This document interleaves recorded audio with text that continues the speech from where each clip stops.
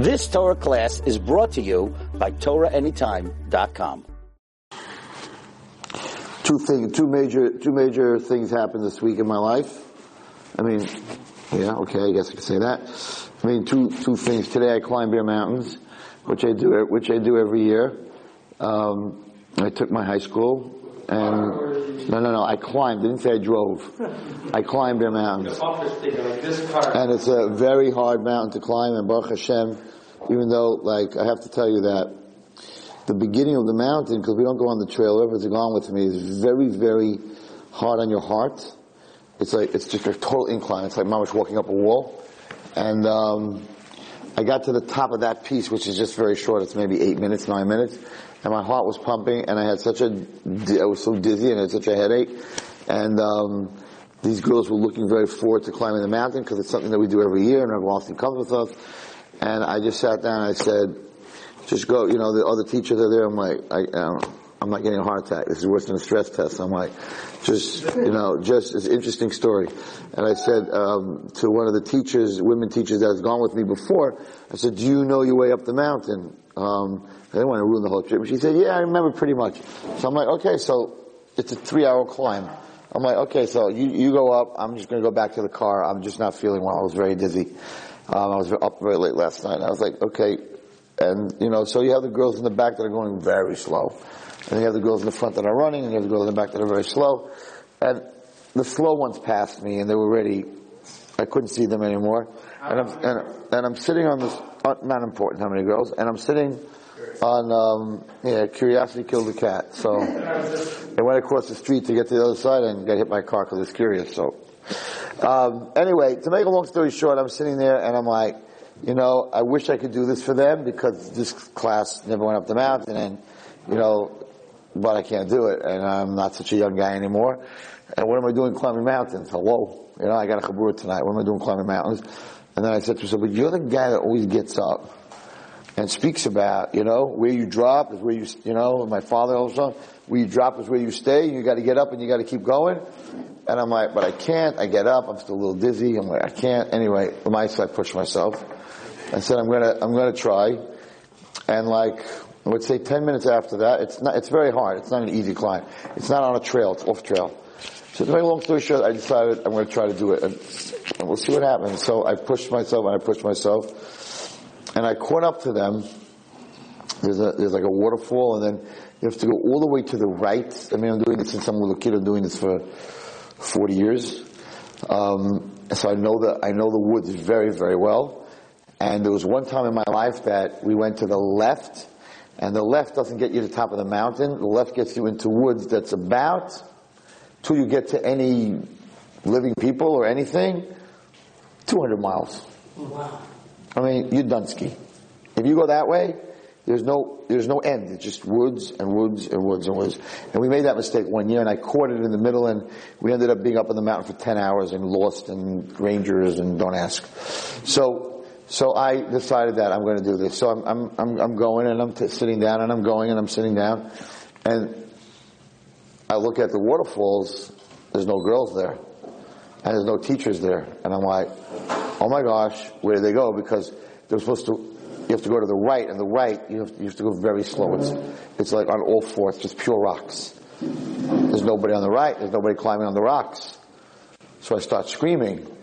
They already had gone to the left. They were already in the woods. I'm serious. Had I not gone up that mountain, we would not know where they are right now. And it gets dark up there 5:36, and it's pretty cold. So it was like very bashet that I pushed myself. But I learned that you can talk about it, but you got to do it yourself. And Baruch Hashem, I made it to the top of the mountain. I had my frank and my burger and my steak. Yankee was barbecuing on top of the mountain. And I felt very good that I made it, and I thanked Hashem. I was ein od bavado more on that mountain than I've said probably my whole life. I was like, you got to get me to the next step, But there was something very interesting that I want to talk about on this mountain. Well, first of all, you have to push yourself, not chas v'shalom to get yourself a heart attack, but in life altogether, there are many times where you're going through stuff and you just sit down and you're just like, I'm going back down. It's just much easier to go back down and just get into the car. And I'm dealing with situation with a boy that he's 15 and a half and he quit yeshiva and he's a pothead from a very frum family, and all he does all day is smoke pot and with his friends. And he gave up. He sat down like me and he said, it's just easier not to live life and easier to be, anesthetized and smoking up like that. And I didn't speak to him today, but I'm going to tell him that, I was embarrassed because I thought it was so hard for me today that I thought I was going to throw up. And the worst thing you could do is be Rabbi Wallerstein and throw up in front. Like, why are you throwing up? What are you, like, Rabbi, what are you, a weakling? So I was like, God, this shouldn't happen to me. So Lamaisa, and I was sitting there on this rock and I'm like, I really can't do it. And my heart was like, come on. And I was supposed to wear a monitor today to see heartbeats per minute. Just, I wanted to see how hard it would be. Anyway, it's a long story. The battery didn't work, whatever. And I'm sitting there and I'm like, I have to do this. I have to do this for these kids. And Hashem will give me the courage to do it. And I was thinking to myself, I was sitting there because last night I went somewhere to a support group. I went to speak to a bunch of women whose kids are off the derech. So I went to speak to a support group of women that get together every once in a while, and they talk about their problems with their children. So they invited me a long time ago, and they keep calling me. So finally last night I went to talk to the support group. And I was thinking to myself, so we got into this whole, I have to be careful what I say. So I'll be a little careful. So the whole psychology of this generation is, like I told you, that rabbi wrote, you have to be nice. Well, forget about that. These people were so hurt by that article. I did everything for my kid, and I'm there for them, and you, some rabbi, you don't know my kid, you don't know nothing, and you're telling me that all kids are off the derech because I'm not nice. So there's a lot of people hurt by this rabbi writing this. I don't know why he wrote it. I don't know what that means. I don't know what nice means. People are very hurt by this. And I can tell you, all of you in this room, and maybe you have children, that it's something to worry about and something not to worry about. You can be the best parent. You can be really. I know people that are the best parents in the world. And their kids are so off the derech, the Machal Shabbos, that they're so far off the derech, and the parents did nothing wrong. You have to have siyata d'shmaya, and you have to love your kids a lot and show them that you love them a lot. That has to be the first ingredient, because again, you can't criticize me and tell me what to do if you don't love me. But you also have to be strict, and you also have to have consequence. And this whole generation of therapists and rabbis that are out there, and I'm not saying all therapists and all rabbis, it's just a group that are telling Klal Yisrael that if your child wants to do a sin, right, then buy the sin for them. And if he wants to do it, I mean, people telling me that this guy's out there and he's telling everyone that if the guy's a girlfriend, so let them be in the room in your house. Why should you let them be somewhere else? So I was like, what are you, crazy? How are you going to answer to Hashem that you helped them become Chayv Kares? Right? You're doing the linen. You're giving them clean linen and cleaning up the room, and here's the key, bring your girlfriend up into the room. Are you out of your mind? You want to do an Aveir, the Gemara says, dress in black, and go to a different town. Why doesn't the Gemara say, we'll make a special house for you, and we'll heat it for you, we'll do the linens for you, and we'll feed you with food, and we'll take care of you. That's not Torah. And then everyone says, Wallerstein, what's wrong with you? It's a different day and age. Okay, so then let's eat chazer, and let's turn on the lights on Shabbos, because chazer used to have tapeworm. So people used to say that the reason that God told the Jews not to eat chazer is they have this worm inside, that if you eat it, will make you very sick. But today they treat the pigs, so they don't have tapeworm, so it's different days, you can eat chazer. And the old days, making a fire, you have to sit there with a flint, but today it's different. Where does bringing up a child, right? You could say the Torah is old and different, but when it comes to mitzvahs, not. Once you say different, I'm out of here. Because why are you picking and choosing to just bring up a child is different? A lot of other stuff that's different. So I went to this support group, and I was there for like 3 hours last night. And I'm like, you gotta tell your kid, it's wrong.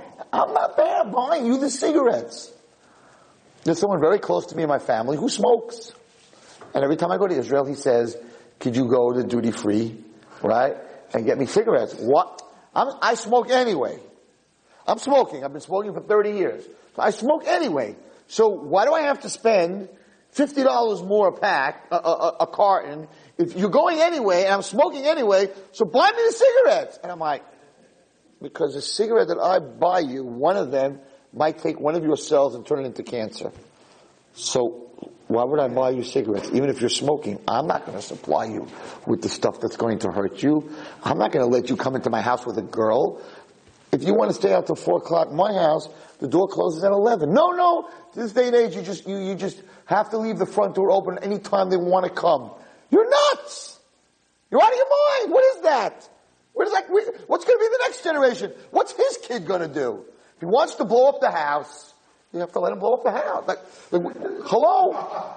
No, you're laughing, but this is, and I'm sitting in this room with these people, and they're like, well, we're all mixed up because we're told this way and you're told this way. And I'm like, if I love you and I take care of you, then I have a right, to ask you to step up. What is this? No one has to step up. Nobody has to do anything. If I love you and I take care of you, isn't there a hakaras hatov? Isn't there a relationship? What's a relationship? So to them, a relationship, give, buy them the marijuana, buy them the cigarettes. If she wants to wear pants, you should go buy them the pants. I'm not buying you pants. Pants is wrong. You want to wear pants? I can't stop you from wearing pants outside my house. You're not wearing pants in my house. I'm very sorry. A restaurant has a dress code. Hello? You can't come in to the opera in shorts. When you get to the front door, you're going to say, excuse me, sir, I'm sorry. I have a ticket. I bought a ticket. Well, sorry, no refunds, but you can't come in shorts. You think you go to Metropolitan Opera in shorts? Try it. And a cut-off t-shirt and sneakers? You're not getting in.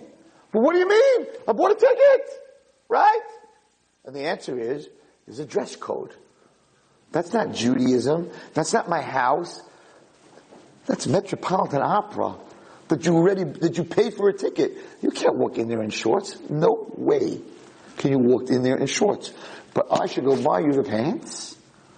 So the answer is, well, they're on such a level and they're so disconnected, so you buy them the pants because as long as they don't know that there's a consequence. I'm a person. I said it last night. The Torah is new. You're 100%. But if you want to change the Torah, that it's new, you have to change the Sefer Devarim. One mitzvah I want to change. Instead of kaved es levicha v'esimecha, kaved es simcha v'espitecha. Even rhymes better. Right? Honor your children. Because different times. In the old days, you're supposed to honor your parents. But in these days, you have to honor your children. And the proof of the pudding is, and I said to these people last night, I'm like, you think I'm wrong? Look at your generation, and look at my generation. Oh, but it's different, times are different. What was different? We didn't have Yetzer Haras, so we didn't have cell phones, we had something else, trust me. The Yetzer Hara told Yaakov Avinu, when Yaakov Avinu asked him, what's your name, Ma Shmecha, he said, Lama Tishal, why are you asking me? I will be there in every generation. But I will be different. Avodah Zarah, stealing, pornography, cell phones. Every generation is going to have its test. The Holocaust. Every generation is going to have its test. He doesn't say, Wallerstein's generation, 50 years ago, Yetzer Hara was sleeping. He just didn't have the weapons. All of a sudden, the Yetzer Hara, this generation, they gave him new weapons. He had weapons then. He has different weapons now. He changes. He's a changeling. He told Yaakov Avinu, I'm going to give you my name now. I'm going to tell you texting. In 2 years from now, it's going to be Snapchat or Instagram or something else. If you think I'm done with Instagram and all that stuff, wait till you see what I'm going to have in 2 years from now. He's always there. It's always there. So I felt very bad, Lamaisa. But you have a family, you have a house. This is my house. And you're my child, and you live with me in my house. It's not your house. Did you buy the house? Did you pay the mortgage? In Mitzvah Hashem, I'm going to teach you how to have a house. And therefore, one day, you will bring up your children, and you will have a house. Right now, it's my house. And my chinuch is how to live in a house. Not to come in at 4 o'clock at night, not to smoke in your room, not to do whatever you want, not to get off the Shabbos table whenever you want. So what happened? So the parents were asking me, but they say if you don't let me come home, then I'm going to go somewhere worse. So you're a terrorist? So that's it. So I said, well, you parents, you're terrorized? So if that's the threat, that's the threat, because guess what? He's going to stay in your house until he gets bored. He's still going to go somewhere else one day. You're not going to win this. So, does your door always have to be open? Absolutely. A parent's door always has to be open to his child. But not at 4 o'clock in the morning. Not at 4 o'clock in the morning. Because I have a home, and I have children, and the restaurant closes at 12. Kosher Delight, I'm very sorry. You can't stand there and bang on their window at 4 o'clock in the morning. Right? Do me a favor. Leave Kosher Delight, do me a favor, leave the door open, so if I'm hungry at 4 o'clock, we can come in and leave some franks on the grill, right? I'm really sorry, we're running an establishment. You want to come eat, we're here till 12 o'clock, we love you. We'll serve you, we'll make you anything you want to eat as long as you pay for it, right? But we're here till 12 o'clock, but I'm not here till 4 o'clock. So you think you're helping your kid? I think you're destroying the fiber of the home, and you're destroying the fiber of the child. And I said to them last night, I said, and I am very sorry, this Torah is the way I was brought up. This Torah was given forever. And that's why it talks about homosexuality in the Torah, and it says it's a to'eva, whatever it says. And when I was growing up, Jersey yesterday made it legal to marry, same-sex marriages. And when I was growing up, it did not exist. And when I saw that in the Torah, I was like, what's that? Right? That used to happen in the Stone Ages. People used to marry each other, and animal and bestiality, all this stuff all those lavim on Har Grizim and Har Evo, all those terrible ervas. And I was learning as a kid, I'm like, wow, those people were bad. But they lived 3,000 years ago. Right? No. If they're here, it didn't change. Nothing changed. Nothing changed. So you can't go there and start saying that times change, we have to do other things. And some people got angry at me last night. One person in particular got very angry at me, and he walked in at the end and he was screaming at me. He totally didn't understand what I was saying. What I was saying is, so there are certain schools that don't take kids from parents that are working. They just want parents that are learning. So when I spoke to the people of the school, they had a very good point. Their point was that if you're going to have a child from a working father who's making a nice parnasa, right, and then you have a child from a kollel father who's really struggling, you put these two kids in class. One guy's going to have smiley socks, right, those new happy socks, whatever they're called. And he's going to have the latest technology, and he's going to have the latest clothing, because his father's making a nice living. And the kollel kid's going to sit there, and he's a kid. So he's looking at this other kid, and he's going to come home, he's going to like, Tati, why can't I have this? And then he has to explain. It's a very good explanation, by the way. He's going to have to explain, because I'm learning. So the kid in his head is going to say, so then I don't want learning. My father was learning is poor. This guy's father who's working is rich. So to put them all in one class, going to cause a lot of chaos and a lot of friction. I said, I hear you. It's a very serious and good thought. I said, but let's look at it on the other side. I said, maybe we need to teach our children before they go to school that not everything is the color of your sock, and maybe in yeshiva we need to give them values, because in life you're always going to see someone else that has a nicer car. And you're always going to see someone that has a nicer house. So when you understand that HaKadosh Baruch Hu gives each one of us what we need, why do I have to go through the whole trouble? Just have kids from kollels. So I said, I'll tell you why. And this was my feeling, and I might be wrong. My feeling was, because those 800 kids that are in that yeshiva, what do they think of the balabas? In other words, we're saying that a kid whose father is working can't be in that school. So that kid is growing up looking at a person who's working as a guy. Not a guy, but different. We can't afford in Klal Yisrael any more rifts. We got enough rifts. We can't afford to bring up a generation that looks at a man who goes to Daf Yomi at 5:30 in the morning and has a chavrusa at night and takes off 2 weeks, right, for Yachei Kala, and every time he has a day off, there's a shir in Rabbi Reisman's shul, whether it's Christmas or New Year's or Thanksgiving, that shul is packed. I've spoken there, right? And all these men, they finally have a day off. They have a day off. They work very hard. Where do they go? They go to learn a whole day or 4 hours in a row. You can't passel that, man. You can't say that person, right, that there's something wrong with him. But if I'm growing up in a yeshiva where nobody in my class is allowed to have a father that works, so that means that a father that works is different. And Yisachar and Zvulun, there's Yisachar and there's a Zvulun and there's 12 Shvatim, and one was Yehuda. Again, I'm talking from the Torah. Right? One was Yehuda, was kingdom. Levi was kahuna. Yisachar was learning. Zvulun was working. Every one of them had different business. Every one of them had something else, and they lived together. And that's what makes Klal Yisrael. You have to be able to put them together. So I felt very much that you can't kill her. You can't.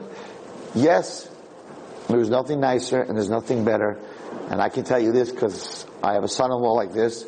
I have son-in-law, my oldest son-in-law, I told him, I said, my oldest son-in-law is a Rebbe. My next son-in-law is sitting and learning maybe for life. My third son-in-law is from Lakewood. My fourth son-in-law is learning in Eretz Yisrael. So Rabbi Wallerstein is not against learning because all my kids are doing that, right? But I'm not telling my kids that someone who's not learning that there's something wrong with them. That's not Klal Yisrael. That's not Torah. What do you do with all the tzaddikim in the Torah that were working? So the answer that I'm given is that they're different. Moshe Rabbeinu was different. The times are different. What does that mean? Moshe Rabbeinu was as kaddish as anybody else. Moshe Rabbeinu was a shepherd. Yosef HaTzadik, he went out to see his brothers. They were all shepherds, right? These people, Yitzchak was not. So there is a koil. Yitzchak did not work. And Yaakov Avinu went for 14 years to yeshiva. But there's a mix, right? David HaMelech was a shepherd. So there are a lot of Tanoim in the Gemara that did jobs. So you can't passel those Tanoim, and you can't say, well, those were different times, because the Torah is forever. So there are people who make shoes, and they're huge tzaddikim. And there are people who are sitting in Koilel who are huge tzaddikim. And there are people who are working who are huge tzaddikim. Right? And there's no question, and there's no question, I want to take this apart so that I'm not missing anything.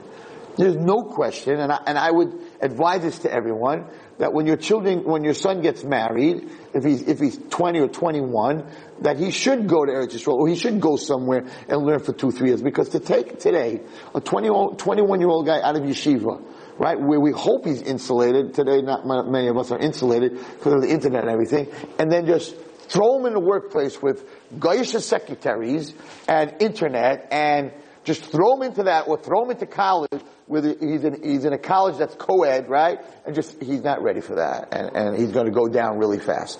He's not. We're not. You can't take a 21-year-old yeshiva boy and just throw him out there. So yes, it's good. If he's married, he should spend a year or two. He should learn in Eretz Yisrael. He should be insular. He should build up his kedusha. He should build up his tefillah b'tzibah. He should go to Vasikim by the Kaisel. Because if he's going to go to work, he's going to step into crazy tumah.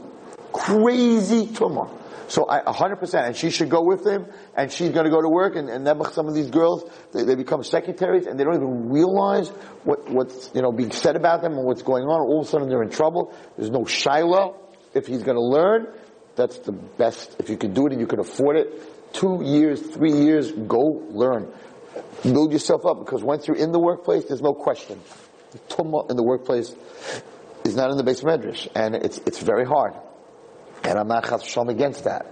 But don't start saying, or that kids, in other words, these kids are going to grow up believing that, and not only that, and I just told this to someone, the head of a seminary, when you get up and you tell a 12th grader, right, you tell all your 12th graders, you need to marry a koil guy. You need to marry a guy who's going to learn. That's it. If you marry anyone else, you're lost out, you're a loser. Those people have to think about the mitzvah of kibbud av v'em. Because that girl comes home and her father's working.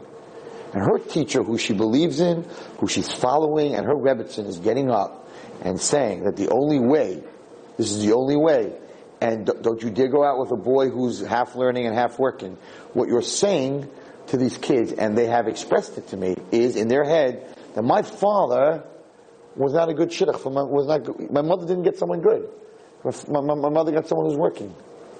To be so careful when you speak in Klal Yisrael. We cannot start pulling Klal Yisrael apart. You're learning, it's great. You're learning and working, it's great. You should work honestly, and you should learn Kavei Itamat Torah. If you're learning all the time and you're really learning, it's amazing. Rav Chaim Kanievsky would not be, I don't think he would be where he is if he was selling plastic bags. I don't think so. He's a Gadol Hador because he sits 20 hours a day and he learns. There's no Shaila. There's no Shaila. And if we could all do that would be great. But don't denounce the guy who gets up at 5 o'clock. And, Balabatim don't have Ben Azmanim. I always say that. The Rabbi Weinfeld, whoever gives Daf Yomi, he doesn't say, okay, it's Ben Azmanim, the next month don't come to Daf Yomi. Right? So, everybody has their place. And people shouldn't talk bad about Kollel, okay? Because there are people who talk bad about Kollel. Well, these guys, they're keeping, if there's no Torah, there's no nation, there's no Klal Yisrael, there's nothing. A guy who's sitting and learning, you should help him, and he's kadosh, and he's keeping the world, and at the same time, a person who's sitting and learning, and he's honest in business, right? And he keeps the halachas that he's supposed to in business, and he has shmiras einayim, and he's a good father, and he's a good husband, in Hashem's eyes, every single person, according to what he is, that's how you're judged. And we shouldn't start because even though it makes sense what you're saying, that the kid's going to be richer or poor or whatever it is, when you divide them over here, the next generation they're over here, the next generation they're over here, and all of a sudden you have major rift in the frum world. We are not that big. We do not have that kind of room. And this is something I spoke about last night. And the person happened to walk in just at the end of it, and he thought I was like denouncing Kollel. I'm like, you got the wrong guy. Most of my kids are in Kollel, or whatever it is. But I'm not denouncing anything. There's no such thing as denouncing. If you're learning Torah, unbelievable. If you're working and learning Torah, unbelievable. If you're honest, you have to be honest. If you right? It's all good. It all has its place. If you can learn your whole life, and you could afford to learn your whole life, and that's what there's nothing more beautiful than a husband and a wife, and that the wife, it's not a bad thing, it's a beautiful thing. And the wife, she is machshiv Torah, and this is what she wants. She wants that her husband is learning Torah, and when he comes home, he tells her over what he learned, and even if she's a speech therapist or an OT, whatever it is, and she's supporting him because she wants to support him, because this is what the two of them want. It's the most beautiful, that is the most beautiful thing that anybody can have. And the Gedolim have it. Their wives, the Chofetz Chaim's wife had a store. She go learn. And there's many, many stories of the Gedolim where their wives were like, you go learn. Rav Chaim Kanievsky, it was known that the Rebbetzin took care of him. Just her Simchas HaChaim was that she had a husband that wrote all those Svarim and that was learning all the time. That was what she wanted. So she took care of him in such a way that that's what he had to, you just learn. Your supper will be there, whatever it is. He's not a good husband. No, he's a great husband. Because what's a great husband? A great husband is a husband that does something to make his wife happy. So if what makes his wife happy is he's going to learn with a chavrusa, and then he finished Shas, and he's making a siyum, and he knows all this Torah, and he comes home and repeats it to her, wow. That's the best shalom bayis. That's the best husband in the world. But you can't make these rules and make the other people look bad. And that's just something that, I spoke about it last night, whatever, and I think it's very important. You have to look at every Jew has his beauty. Every Shevet had its malchus, had its beauty, has its place. Everybody has its place. We can't knock Jewish people. We can't knock one way or the other. Everyone has to try to do the best. Of course, learning Torah is nothing better than that. I mean, that's why we're here. If we didn't have Torah, trust me, the Jewish nation, with all the politics and Israel and all this other stuff, that's the basis, and that's why Yetzer Hara now in Israel, he's in the end. It's the end of time, and he wants to rip that. He wants to rip that Torah. That is the foundation. The rest of it's the house building on it. But the foundation is definitely Torah. And I spoke to them last time, and I said, so therefore, if the foundation is Torah, and I want to know how to bring up my children, and I want to know how to run my house, I'm not looking at a psychology book. I'm sorry. This low-life Freud and all these guys, I'm not interested. It's all here. It's all in the Torah, and you can learn from every single person in the Torah how they got over, what they were going through, and all the lessons are here. And listen, I hate to say it, but Esav went off the derech. And if you read the first Medrash in Parshas Shmos, right, there's nothing that didn't happen. I said, these were mothers that I met, and I said, you're all in pain. Guess what? If it helps you any, what mother was in pain? I said, Rivka Imenu coming up, right? By Yisroitzu Banim Bikirba. I said, she knew she had a kid off the derech, right? Before she even gave birth. I said, Baruch Hashem, that you didn't go through, right?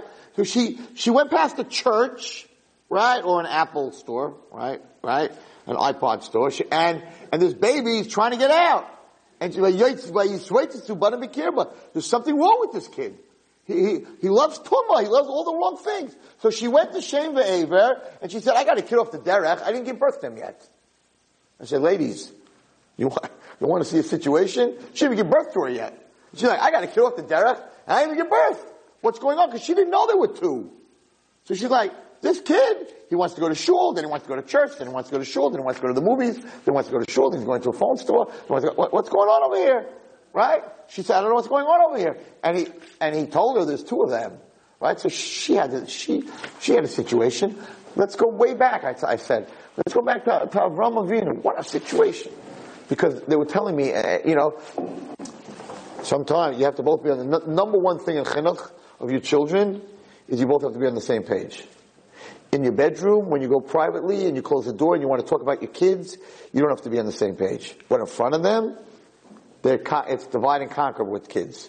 So they can't see mommy and tati fighting about, should we let the kid in, should we do this, should we do that? You're over, it's finished. Because if I can split up my parents, then I'm running the house. You work for me.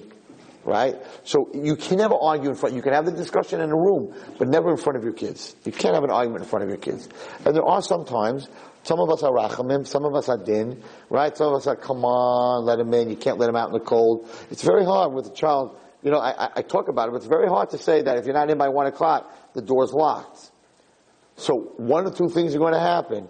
Either 2 or 3 nights you're going to have to suffer, and the kid's not in, and he's by a friend or whatever it is, and then the kid will come back, or kid may not come back. The kid has to know, I'm not shutting the door on you. When the door's open till 1 o'clock, I'm not shutting on you. But I can't, I can't have, my house is not, even a hotel, right? Even a hotel or a motel, there's certain hours you can check in. You can't check in before 1 o'clock. You can't make up the rules, right? You go to a hotel, you want to check in before 1 o'clock in the afternoon. They're like, no. We're here at 11 o'clock. We got it's happened to me. I got all my luggage. The room's not ready. The room is ready. Check-in's at 1 o'clock. You want to pay for another day? No. Well, then you have to wait down in the lobby with your luggage till 1 o'clock. It's not fair. It's the house. We're running a hotel. We're trying to run something. We're going to have people coming at 11 and at 9 and at 10 and the room is ready, the room isn't ready, and the whole place. Guess what? You lose the hotel. The hotel's closed. A person. It's very hard with your own children. But if they don't think there's any consequence, they're terrorists. They're going to push it. Okay, 4 o'clock. Now we got the 4 o'clock, right? Tomorrow it's 5 o'clock. Now I can smoke pot in my room. I can bring any food I want into my room. On Shabbos I can be in my room with my friend. It doesn't stop. It doesn't stop. If it doesn't stop. So today we're all scared. Everybody's scared of what's going to happen. If you love them when they're young and you care about them, they don't want to be out of your house. So yeah, if you have a house and you're screaming at them and you're telling them you're sick and you're this and you're that, I don't want to be here. So it doesn't matter whether you let me in or not. I don't want to hear this. But if you have a relationship, the basis of chinuch is to give them time, which is very hard, and to spend time with your kids, and to show them that you love them. And showing someone that you love them is sometimes saying no. My kid wants to put her hand on the steam, I have to slap it away, or take it away, or say no. Oh, put your hand on the steam, go burn yourself, right? No parent would say that. So why am I buying you the cigarettes? Why am I buying you the alcohol? Why am I taking you? When I said, if your kid drinks, then take him to the bar. Are you crazy? You're going to take him to the bar. You're going to buy him the alcohol. So then one day, when he's an alcoholic and he drives off a cliff, so he may do it anyway. But you don't want to be the one who gave him the alcohol to drive off the cliff. What are you talking about? But he's going to do it anyway. This guy's going to smoke anyway. But I don't want to give him the cigarette that, God forbid, is going to turn that cell into cancer. That's not going to come from me. If he's going to do it, that's your choice. It's your choice what you want to do. But if he's going to do it, so I went back last night and I said, I'll show you the ultimate case that comes to my table and comes to therapist's table and rabbi's table all the time. Avraham Avinu has a son named Yishmael. Yishmael is very close to his father. And his father loves him. It's his firstborn. And one day, Sarah, Imeinu, comes to Avram and says, you got to throw your son out. And Avram Avinu says, no, I'm not throwing him out. It's very bad. Look at the pasuk says, very bad in my eyes. He's talking to Sarah Imeinu. He's talking to his wife. So we're having this bikuach that we have all the time, that I hear all the time, where the mother is like, I'm not putting up with this, I'm running her home, he's got to be out of the house. And the father's like, hey, chill, let him stay. Okay? So Avram Avinu says to her, you have to see this. Avram Avinu says to her, it's an unbelievable lashon that he uses.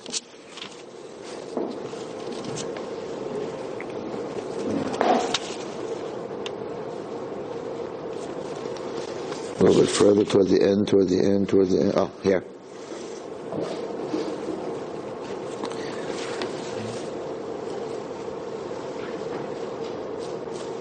V'yigdal hayeled. Vatera Sarah is ben Hagar hamitzvus asher yodol Avram mitzachek. Sarah Imeinu saw that this boy is affecting Yitzchak, right?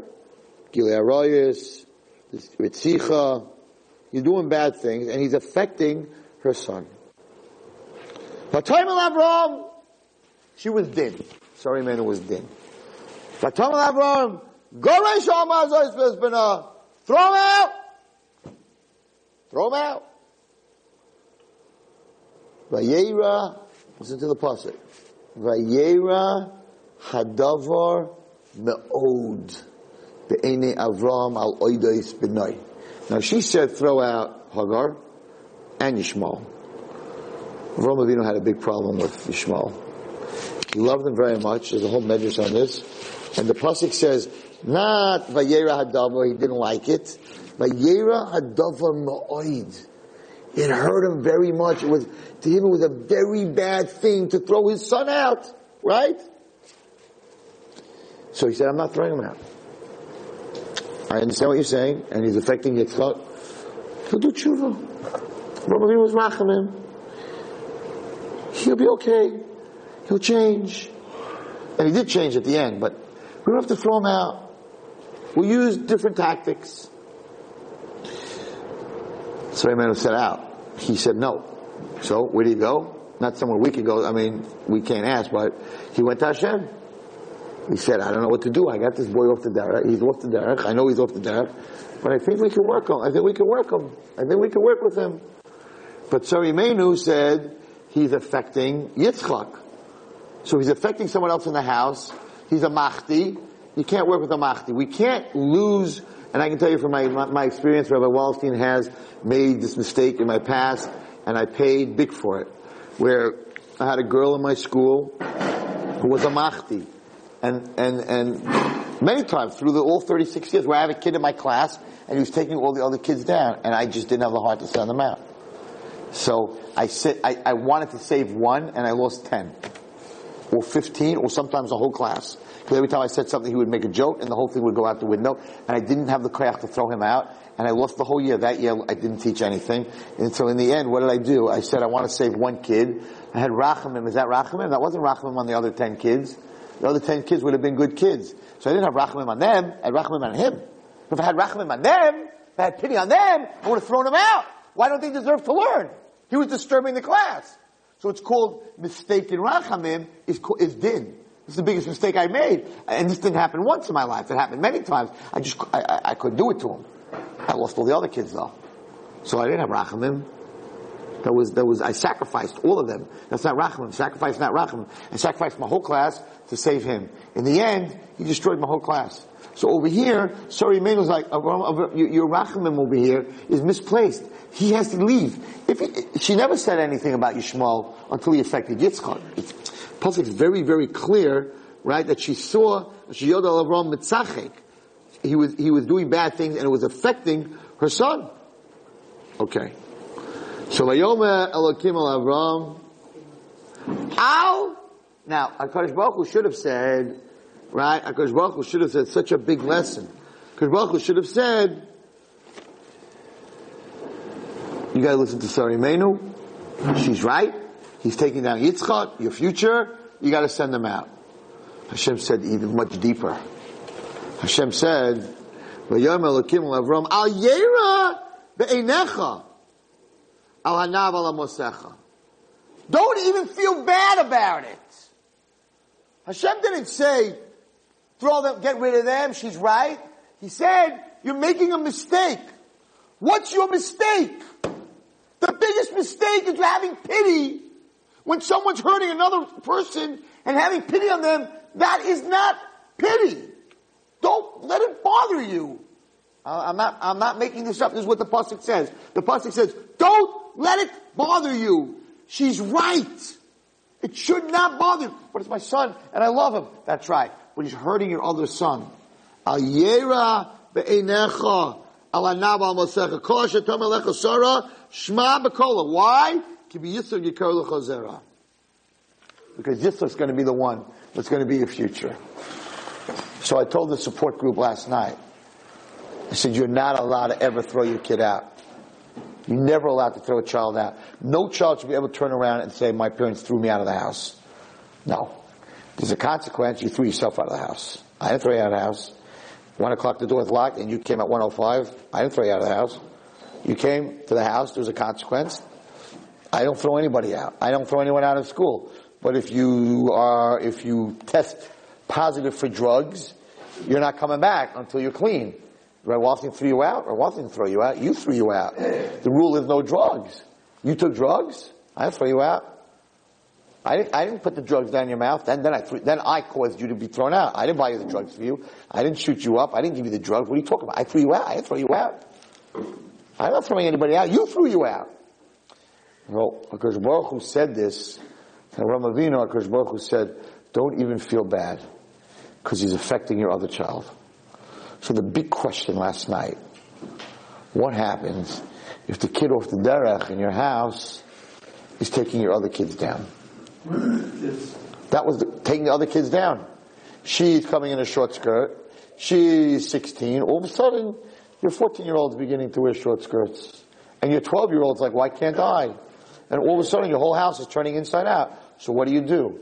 I said, psychologically, what I'm about to say, you tell me I'm a terrible person. I learned the Torah. The Torah says, don't even feel bad. Don't even feel bad. If that kid is taking down all the other kids, you can't feel bad. You got to help him, because if you read the Medrash onwards, so you have to learn the whole picture. Avraham Avinu might have sent Yishmael away, but Avraham Avinu never stopped taking care of Yishmael and stopped talking to Yishmael.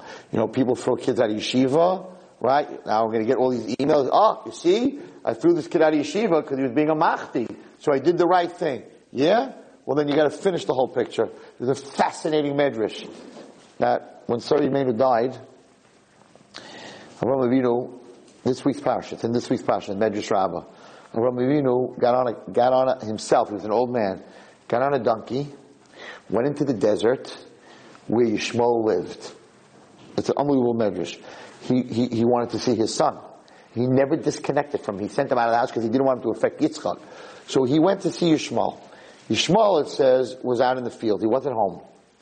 He came, and Yishmael was married to, I don't know, it says who he was married to, and he comes to the tent, and the woman that Yishmael married, Avram's on his donkey, whatever it is. She doesn't even ask him, could I give you food? Could I give you water?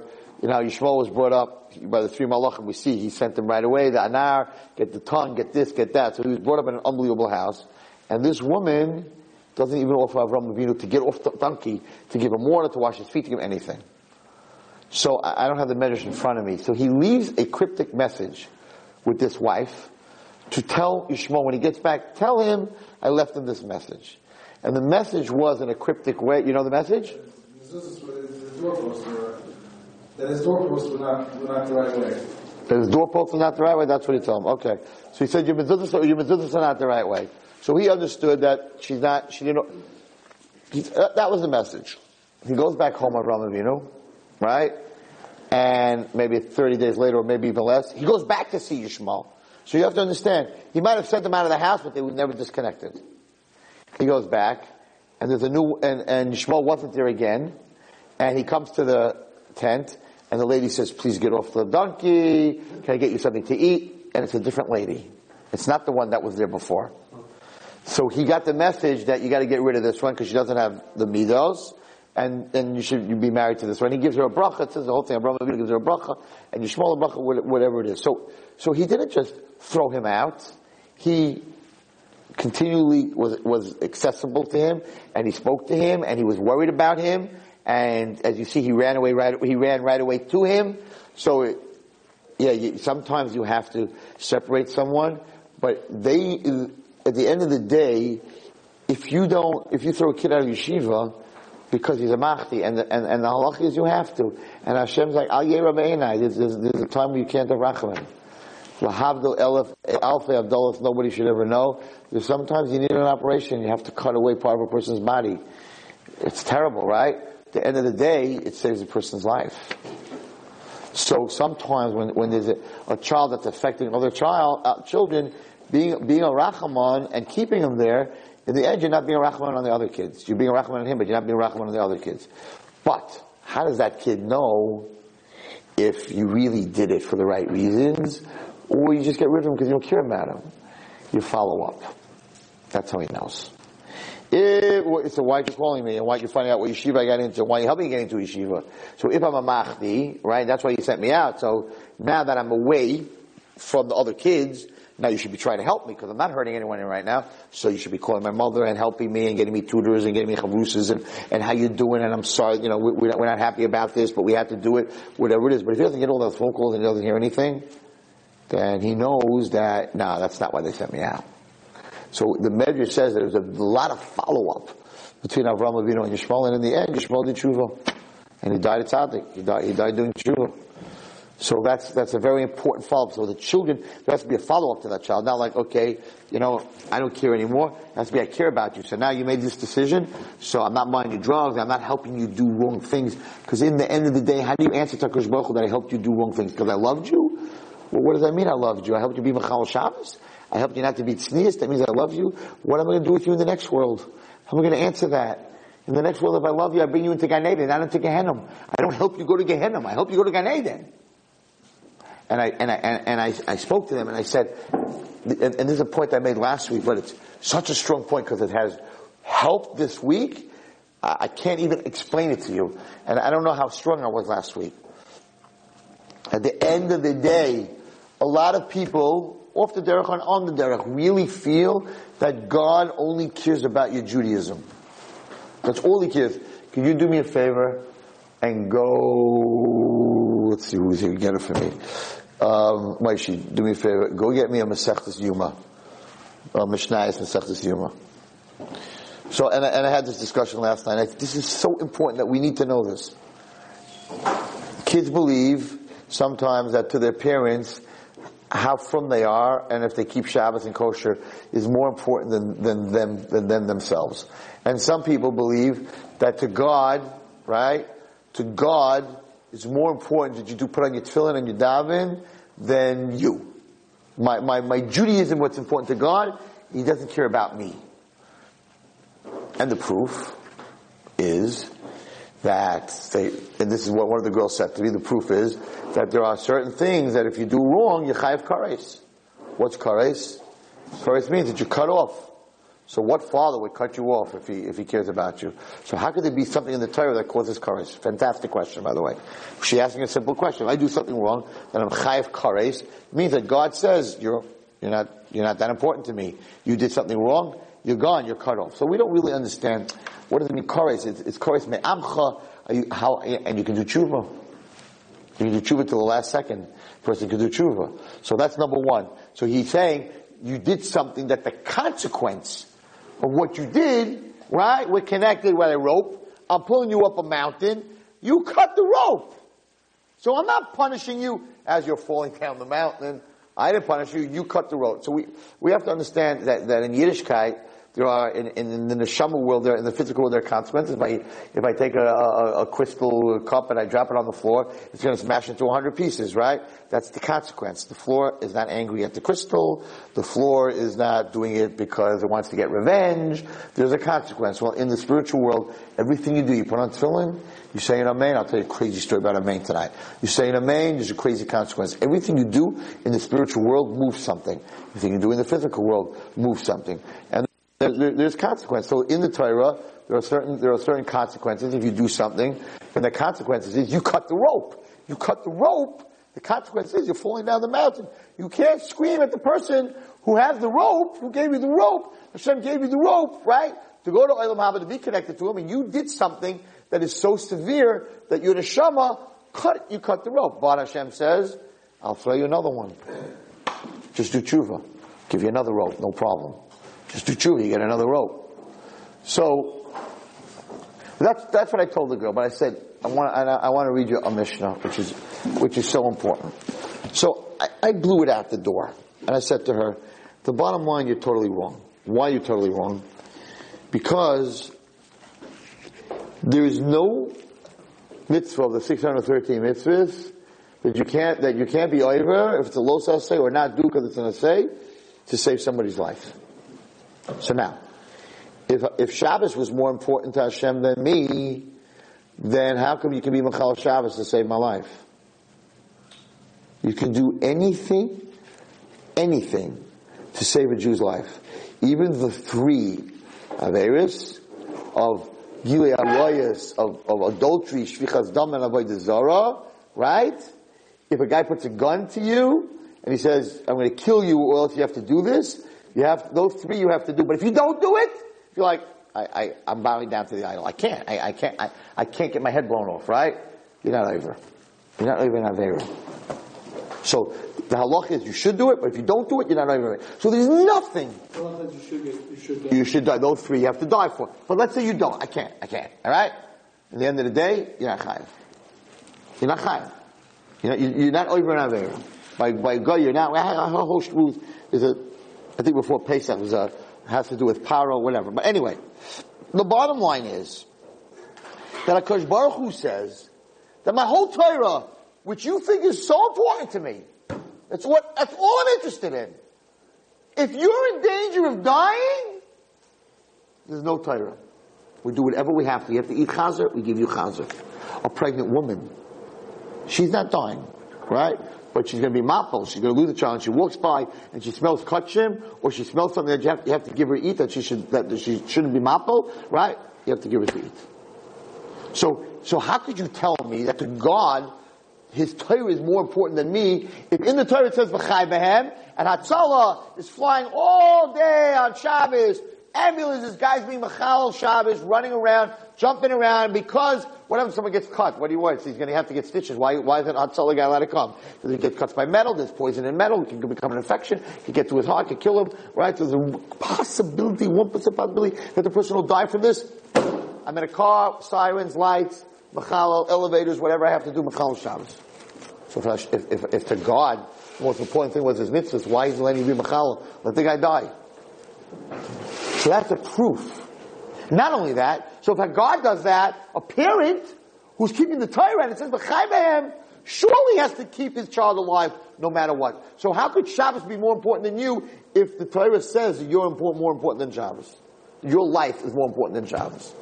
So I said it's a mystery, it's a fantasy that you think that the Hashem, right, the Yitzhahara puts that in your head. He doesn't care about you, God. He doesn't care about you. He cares about how you put on your tefillin. Really. If I'm putter, if my life is in danger. But I want you to hear how far it goes. So there's a Mishnah in Yuma, and there's nothing to answer to this. There's nothing to answer. That's the bottom line. God is telling us all, at the end of the day, your life is more important than any one of my mitzvahs. It's crazy. Not only that, if you're chas v'shalom dead, you're not even alive. You're dead, and you're laying in a field, and a Kohen Gadol is on his way to do malacha, to do the avodah on Yom Kippur, and you're a meis mitzvah, he has to be matama. It's more important that you bury a dead person, not a live person. Did you bury a dead Jew? You have to become tamei. Kohen Gadol has to become tamei. I let somebody else do it? No. You can't leave a dead body. Hashem says that dead body is more important right now to me than you Kohen, than you being tahar. Hello? So this whole thing that God's just into, my mitzvahs and he doesn't care about anything else is baloney. Total baloney. But listen to this Mishnah. The Mishnah says follow.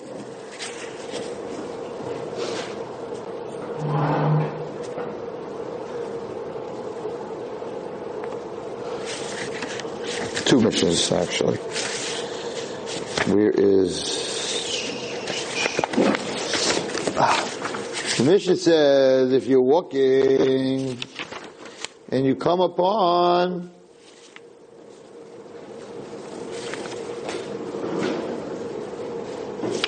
here, Ubra Shehericha, this is in Yuma, Paraches Mishnah Hay. Ubra Shehericha Machilin Oisei Achetosha Nasha. If a pregnant woman smelled food or drink on Yom Kippur and requested that they should feed her, right? They have to give it to her. Why? Because it may be dangerous to her or her unborn child. So the kid's not even here yet. The kid's not even alive yet. It's not even in this world yet. You can eat on Yom Kippur. The child's not even here yet. Chas v'shalom that you shouldn't lose the child, you can eat on Yom Kippur. Okay, they should first whisper. They should try to calm down her craving, right? But if you have no choice and she's talking very sick, you have to Achetosha Nasha. Okay. Because even the unlikely possibility of Bekuach Nefesh, saving of a life, supersedes the observance of Yom Kippur and all other mitzvahs, except the three cardinal sins, idolatry, certain forbidden, idolatry and adultery and murder. Okay. Now, he says, where is this? Oh, here it is. Mishnah Zion. Listen to this. If a building collapsed on somebody, it's Mishnah Zion and Paraches and Yuma. If a building fell on somebody, right? A wall collapsed on somebody. Safek Husham, we don't know if the person is underneath the bricks. We saw him, we saw the bricks fall, but it could be he went out on the other side, right? So it's a Safek. We're not sure if he's there or if he's not there. Safek Chai, Safek Meis, and even if he's there, we're not sure if he's alive or dead. Could be he's dead. Safek Avikachal and Safek Yisrael, we're not even sure he's a Jew. Could be he's a non-Jew, could be he is a Jew. Mepachin olav esagal. You have to be Mechal Shabbos and clear the debris off him. Motzu chai mepachim olav. If you end up uncovering his face and you see he's alive, you have to totally uncover him and take him out. The inmates, but if he's dead, you have to wait for after Shabbos. So let's take a look at this. It's a suffix if he's there. We're not sure if he's there. It's a suffix if he is there, if he's dead or alive. It's a suffix if he's a Jew or he's not a Jew. So you have three sveikas. Sveika. Three things we're not sure about. Halacha is, doesn't matter. There's a slight chance that this Jewish guy is underneath all these bricks. You have to be Machal Shabbos. So you're going to tell me that HaKadosh Baruch Hu doesn't care about us? Maybe there's a Jew in there. Maybe he's alive. Maybe he's in there. Chil Shabbos. HaKadosh Baruch Hu, big Shabbos. To be Machal Shabbos. V'chai behem. At the end of the day, every Jewish person, everyone listening to this shir, you need to know that there's nothing more important to God than you. And there's nothing more important to God than your life. And that you should be alive. And that's deicha everything. Except those three. And I think if a person understands that, and you walk around with that, it's a very different feeling. And therefore parents have to understand that at the end of the day, if their child, and this is the only thing that I can hear on this side of the table. So this is what one person answered me, and there I have to back off. If the child's life is in danger, and that's why some therapists and some rabbis feel this. If you're not going to let him into the house, if you're not going to do what he wants to do, he might commit suicide. He might end up not under your supervision, taking some drugs that he's going to kill himself. Chas v'shalom, he's going to die. Or he's going in a derech where things are getting a lot worse. And if you're not going to leave that house open to him, something, his life is in danger, then I have no argument. Then you have to leave your house open. And you have to do whatever you have to do, because at the end of the day, according to the Torah, your child's life, his life comes before anything else. So that's a decision that maybe the therapist has to make, or maybe you have to make. If you really feel that if I'm not going to go this way, and I'm not going to buy her the pants, and I'm not going to do this for her, that her life is in danger, then Rabbi Wallerstein steps back, because at the end of the day, you have three sveikas here, a sveika, and we still have to be Machal Shabbos. So at the end of the day, and that is why, as sad as it is that we don't have a Jewish rehab for girls, which is very, very sad. We have to send our girls to the Mormons, and we have to send our girls to the Christian or rehabs that we know that our girls are going to go in there and eat chazer every day, eat pork, and we know that they're going to be Machal Shabbos, because it's not a Jewish place. And we know that the education they're going to be given there is Keneged HaTorah, totally.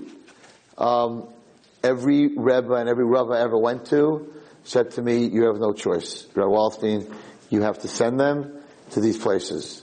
They're going to come out, and I said to them, what's better, a drunk Jew, right? Or what's it called? Or a sober guy? And they're like, a live Jew. End of the day. So if she comes out alive, even if she doesn't keep Torah mitzvahs, and you put her in there for 12 months right, and she knows the taste of chazer and lobster, and she did prayers or whatever it is, at the end of the day, and I went to the biggest rebbes and the biggest tzaddikim, and they're like, there's no discussion. For Pekuach Nefesh, I asked a very big tzaddik, I said, Pekuach Nefesh means her soul. So you're putting her in this place, her soul's going to be destroyed. He says, Pekuach Nefesh means a life. And the value of a Jewish life, a value of anyone's life, any human being's life, to Hashem, is you can do whatever you have to do to save it. No matter when, no matter where, except for those three. And therefore, the argument that I do accept is that if the therapist or the rabbi really feels that this child's life is at risk, because you're not opening the door, and because you're not, then halachically you have to do what you have to do. I don't always agree that by allowing, I think that sometimes by allowing them to buy drugs and buying them the drugs, you're killing them. So then you're going in the wrong direction. So I think every case is different, and you have to know the child, and you have to know, where you are, but, not always buying them the alcohol and buying them this and being so free and not giving them consequences and being so nice. You might be killing them. There's a song. You might be killing them softly. And that's just the same murder as killing them harshly. So I don't give it, I'm not giving it an overall picture. I think that every single situation, you need to talk to a Rav that you trust, and you need to know your child. I told them, I said the number one, I would not be a Rebbe today, that's for sure. Number one, know your child. Know your child. How do you get to know your child? By spending time with your child. You can't get to know your child by somebody doing checking them out. You have to know your child. Every child is different. So you have to know when to pull back, you have to know when to give. That's what, and you have to have crazy siyata d'shmaya. You have to have crazy siyata d'shmaya. Every person is different. Again, if it's Pekuach Nefesh, Deichas HaKol. There's no discussion. Alright, I want to end, what? The what? Say something about a story about a man. Yes, I'm going to tell you actually two short stories. I'm going to tell you one, but I'll tell you two. So today, I'll just tell you something that happened today in my car.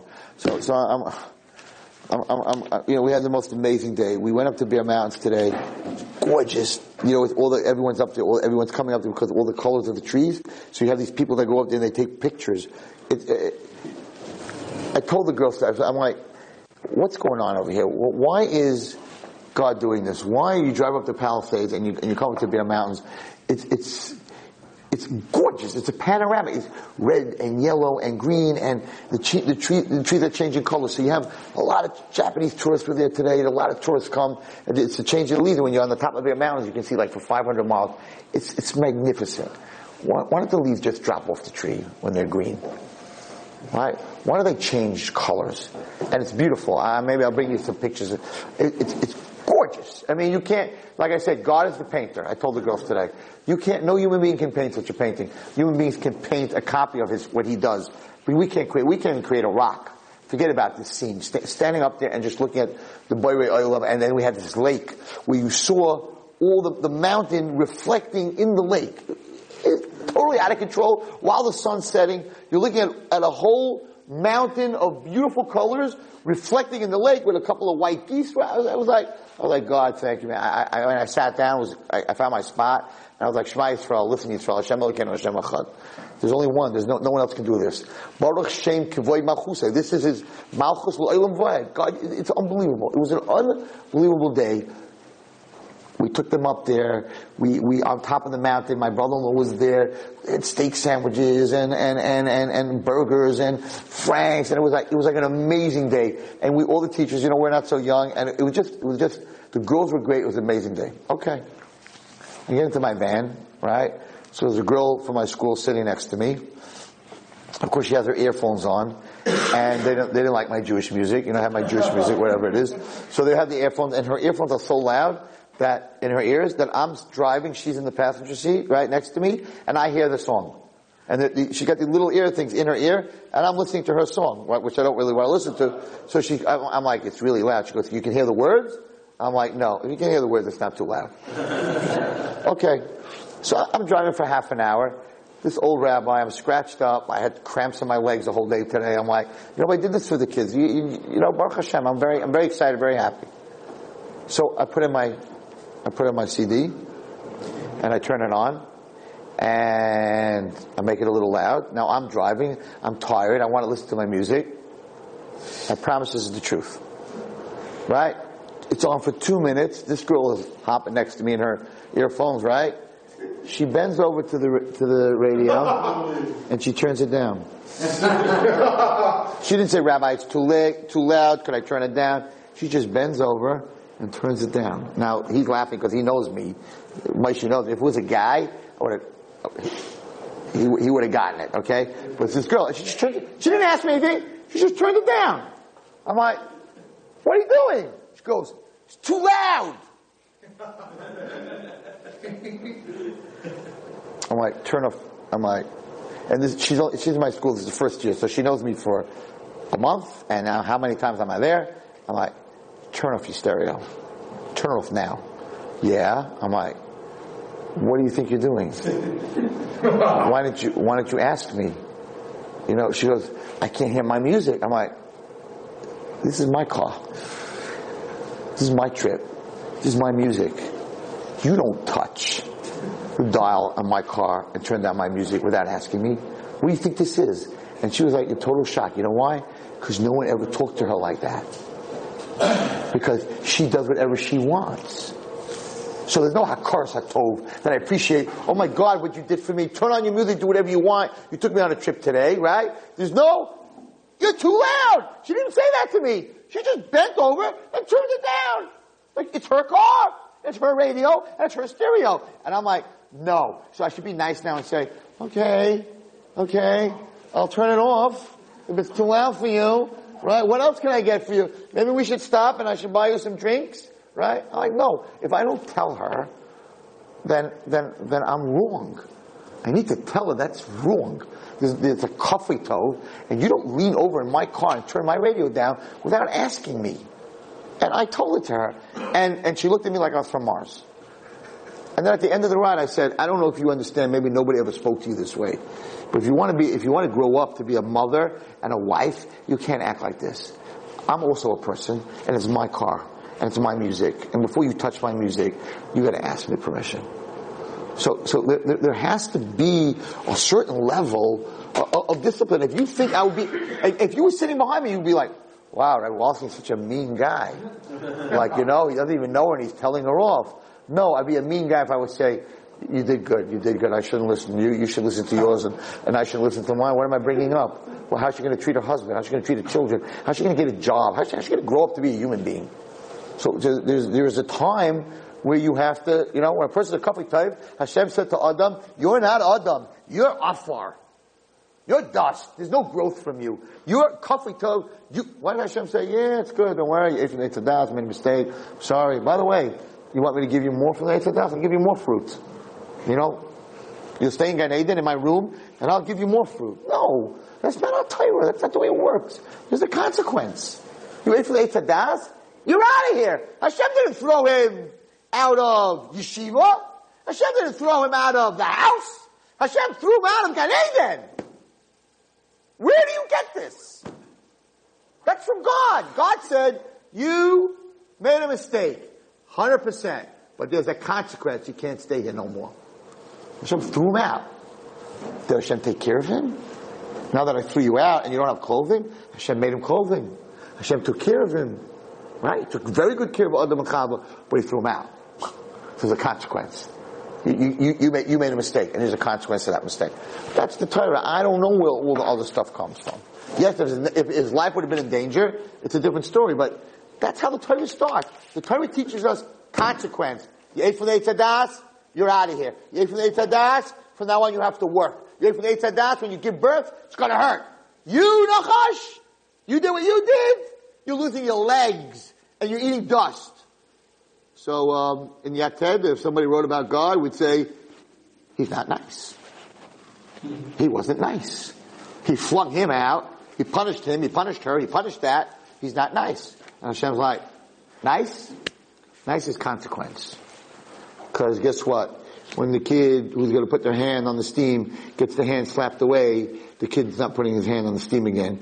But if you think you're being a nice person by saying, oh, you shouldn't do that, and then Chas v'Shalom 2 days later, he's in a burn unit, you're not a nice person. You're a very mean, miserable person. Did you allow that to happen? So din sometimes is the biggest rachman. Okay, you have to know when, and you have to know when not.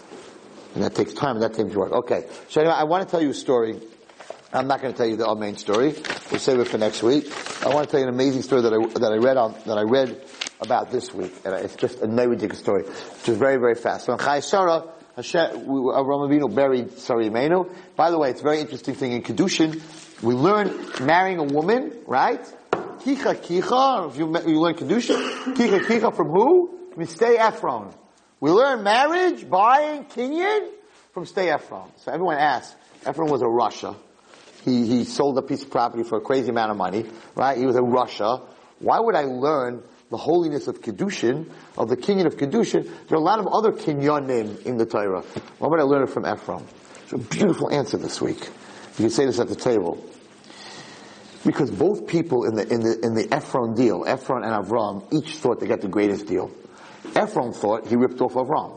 He's like, wow, I got 400 oivel asoicher for this cave. So he walked away saying, wow, I just ripped him off. I made a lot of money.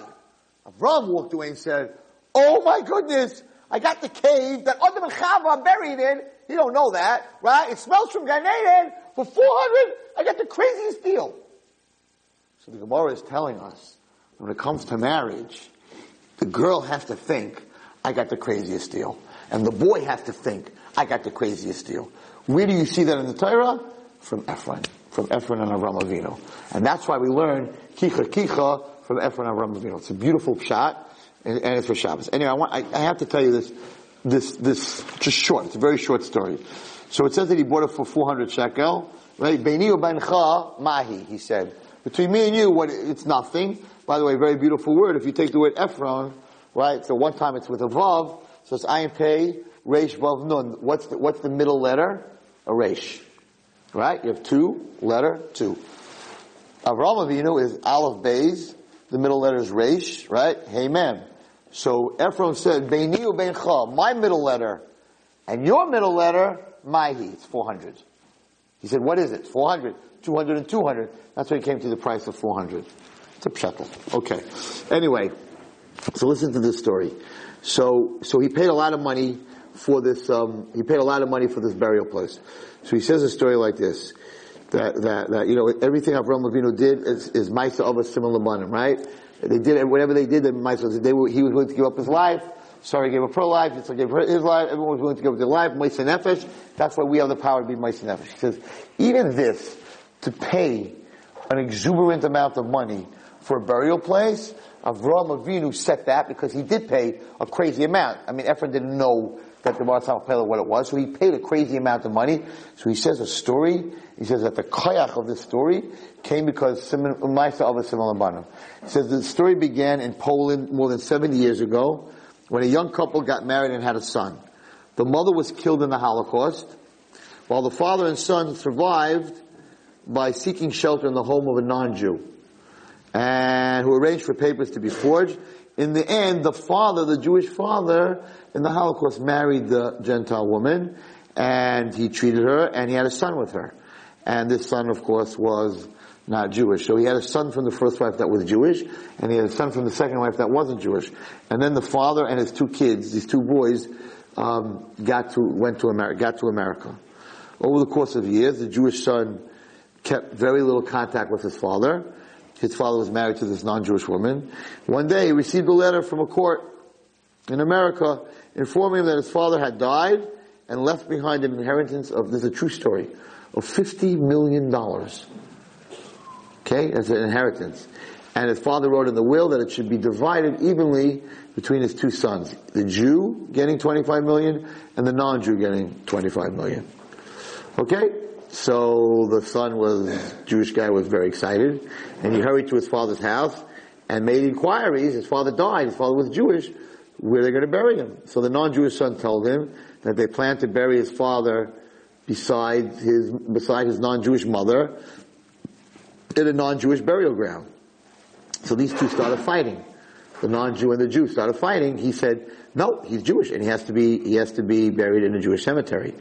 So specifically by the cemetery wall, because he married a non-Jew, whatever. Okay, so they were unable to settle the matter, so they went to court. Each one said, the non-Jew said, he gets buried next to my mother, and the Jewish guy said, he's a Jew, he gets buried in a Jewish cemetery. So they come to court. And what did the judge say? The judge said, listen, I can't cut your father in half, right? But he's your father and he's your father. So he passed in, the judge said, cremation. We're going to cremate him. You'll get half the ashes, and you'll get half the ashes. You'll bury half the ashes in the Jewish, he's a smart like Shlomo Melech. You'll bury half, this is a true story. You'll bury half the ashes Jewish cemetery, and you'll bury half the ashes in a non-Jewish cemetery. The Jewish son's like, no, you don't get it. That's worse. Right? It's worse to get cremated than even buried in a non-Jewish cemetery. You can't cremate my father. So, he went to his half-brother, the non-Jewish guy, and he said, I will give you $50,000 if you let me bury my father in a Jewish cemetery. Once the non-Jewish son saw that it's a matter of money, he said, if our father's burial place is so important to you, I will let you bury him wherever you want in exchange for your inheritance. This is a true story. This came to Rav Silverstein. 25 million. It's so important, it's all or nothing. Either we cremate him, you get half, I get half, or you give me your half of the inheritance. So, the Jewish son came to Rav Silverstein, to ask a kasha, what's my halacha? What do I have to do? So, in the end, I'm not going to go through the whole psak, but in the end, the psak is that you don't have to spend money to do kibbut of aim, right?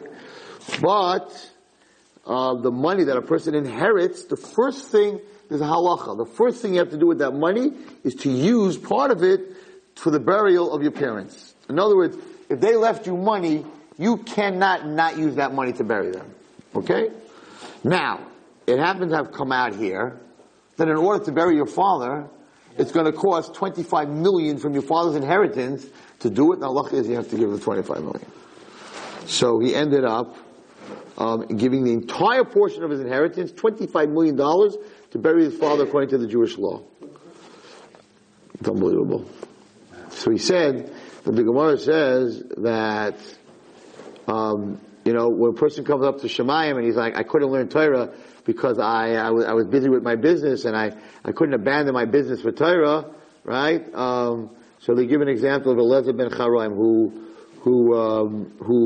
was very wealthy, right? And he did learn Torah. And then Hillel's example of being very poor. Poor person says, I was so poor, I couldn't learn Torah. He was very poor. And of course, Yosef HaTzadik, for the people who say, well, I was so good looking, I couldn't help being with women. When Yosef HaTzadik, they use him and they say, well, compared to him, you're not good looking, and he wasn't. So we're in trouble. So if you could say, I couldn't learn Torah because I was rich, there was someone that learned Torah and was richer than you. If you say, I couldn't learn Torah because I'm poor, there was someone who learned Torah who was poorer than you. If you said, I couldn't learn Torah because I'm gorgeous, there was someone who learned Torah and kept mitzvahs and who was better looking than you. So you're pretty stuck.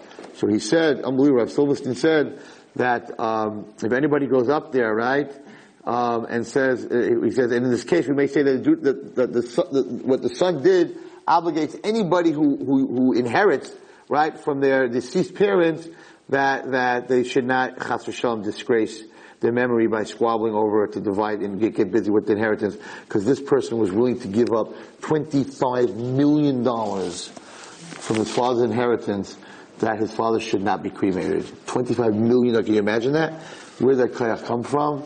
Because a long, long time ago, there was a man named Avraham Avinu who said, whatever it costs, my wife has to be buried in the right place. Doesn't matter how much it costs. That gives us our koyach to do what we have to do. May we all be zeicha to Mashiach v'mher b'yameinu, amen. You've just experienced another Torah class brought to you by TorahAnytime.com.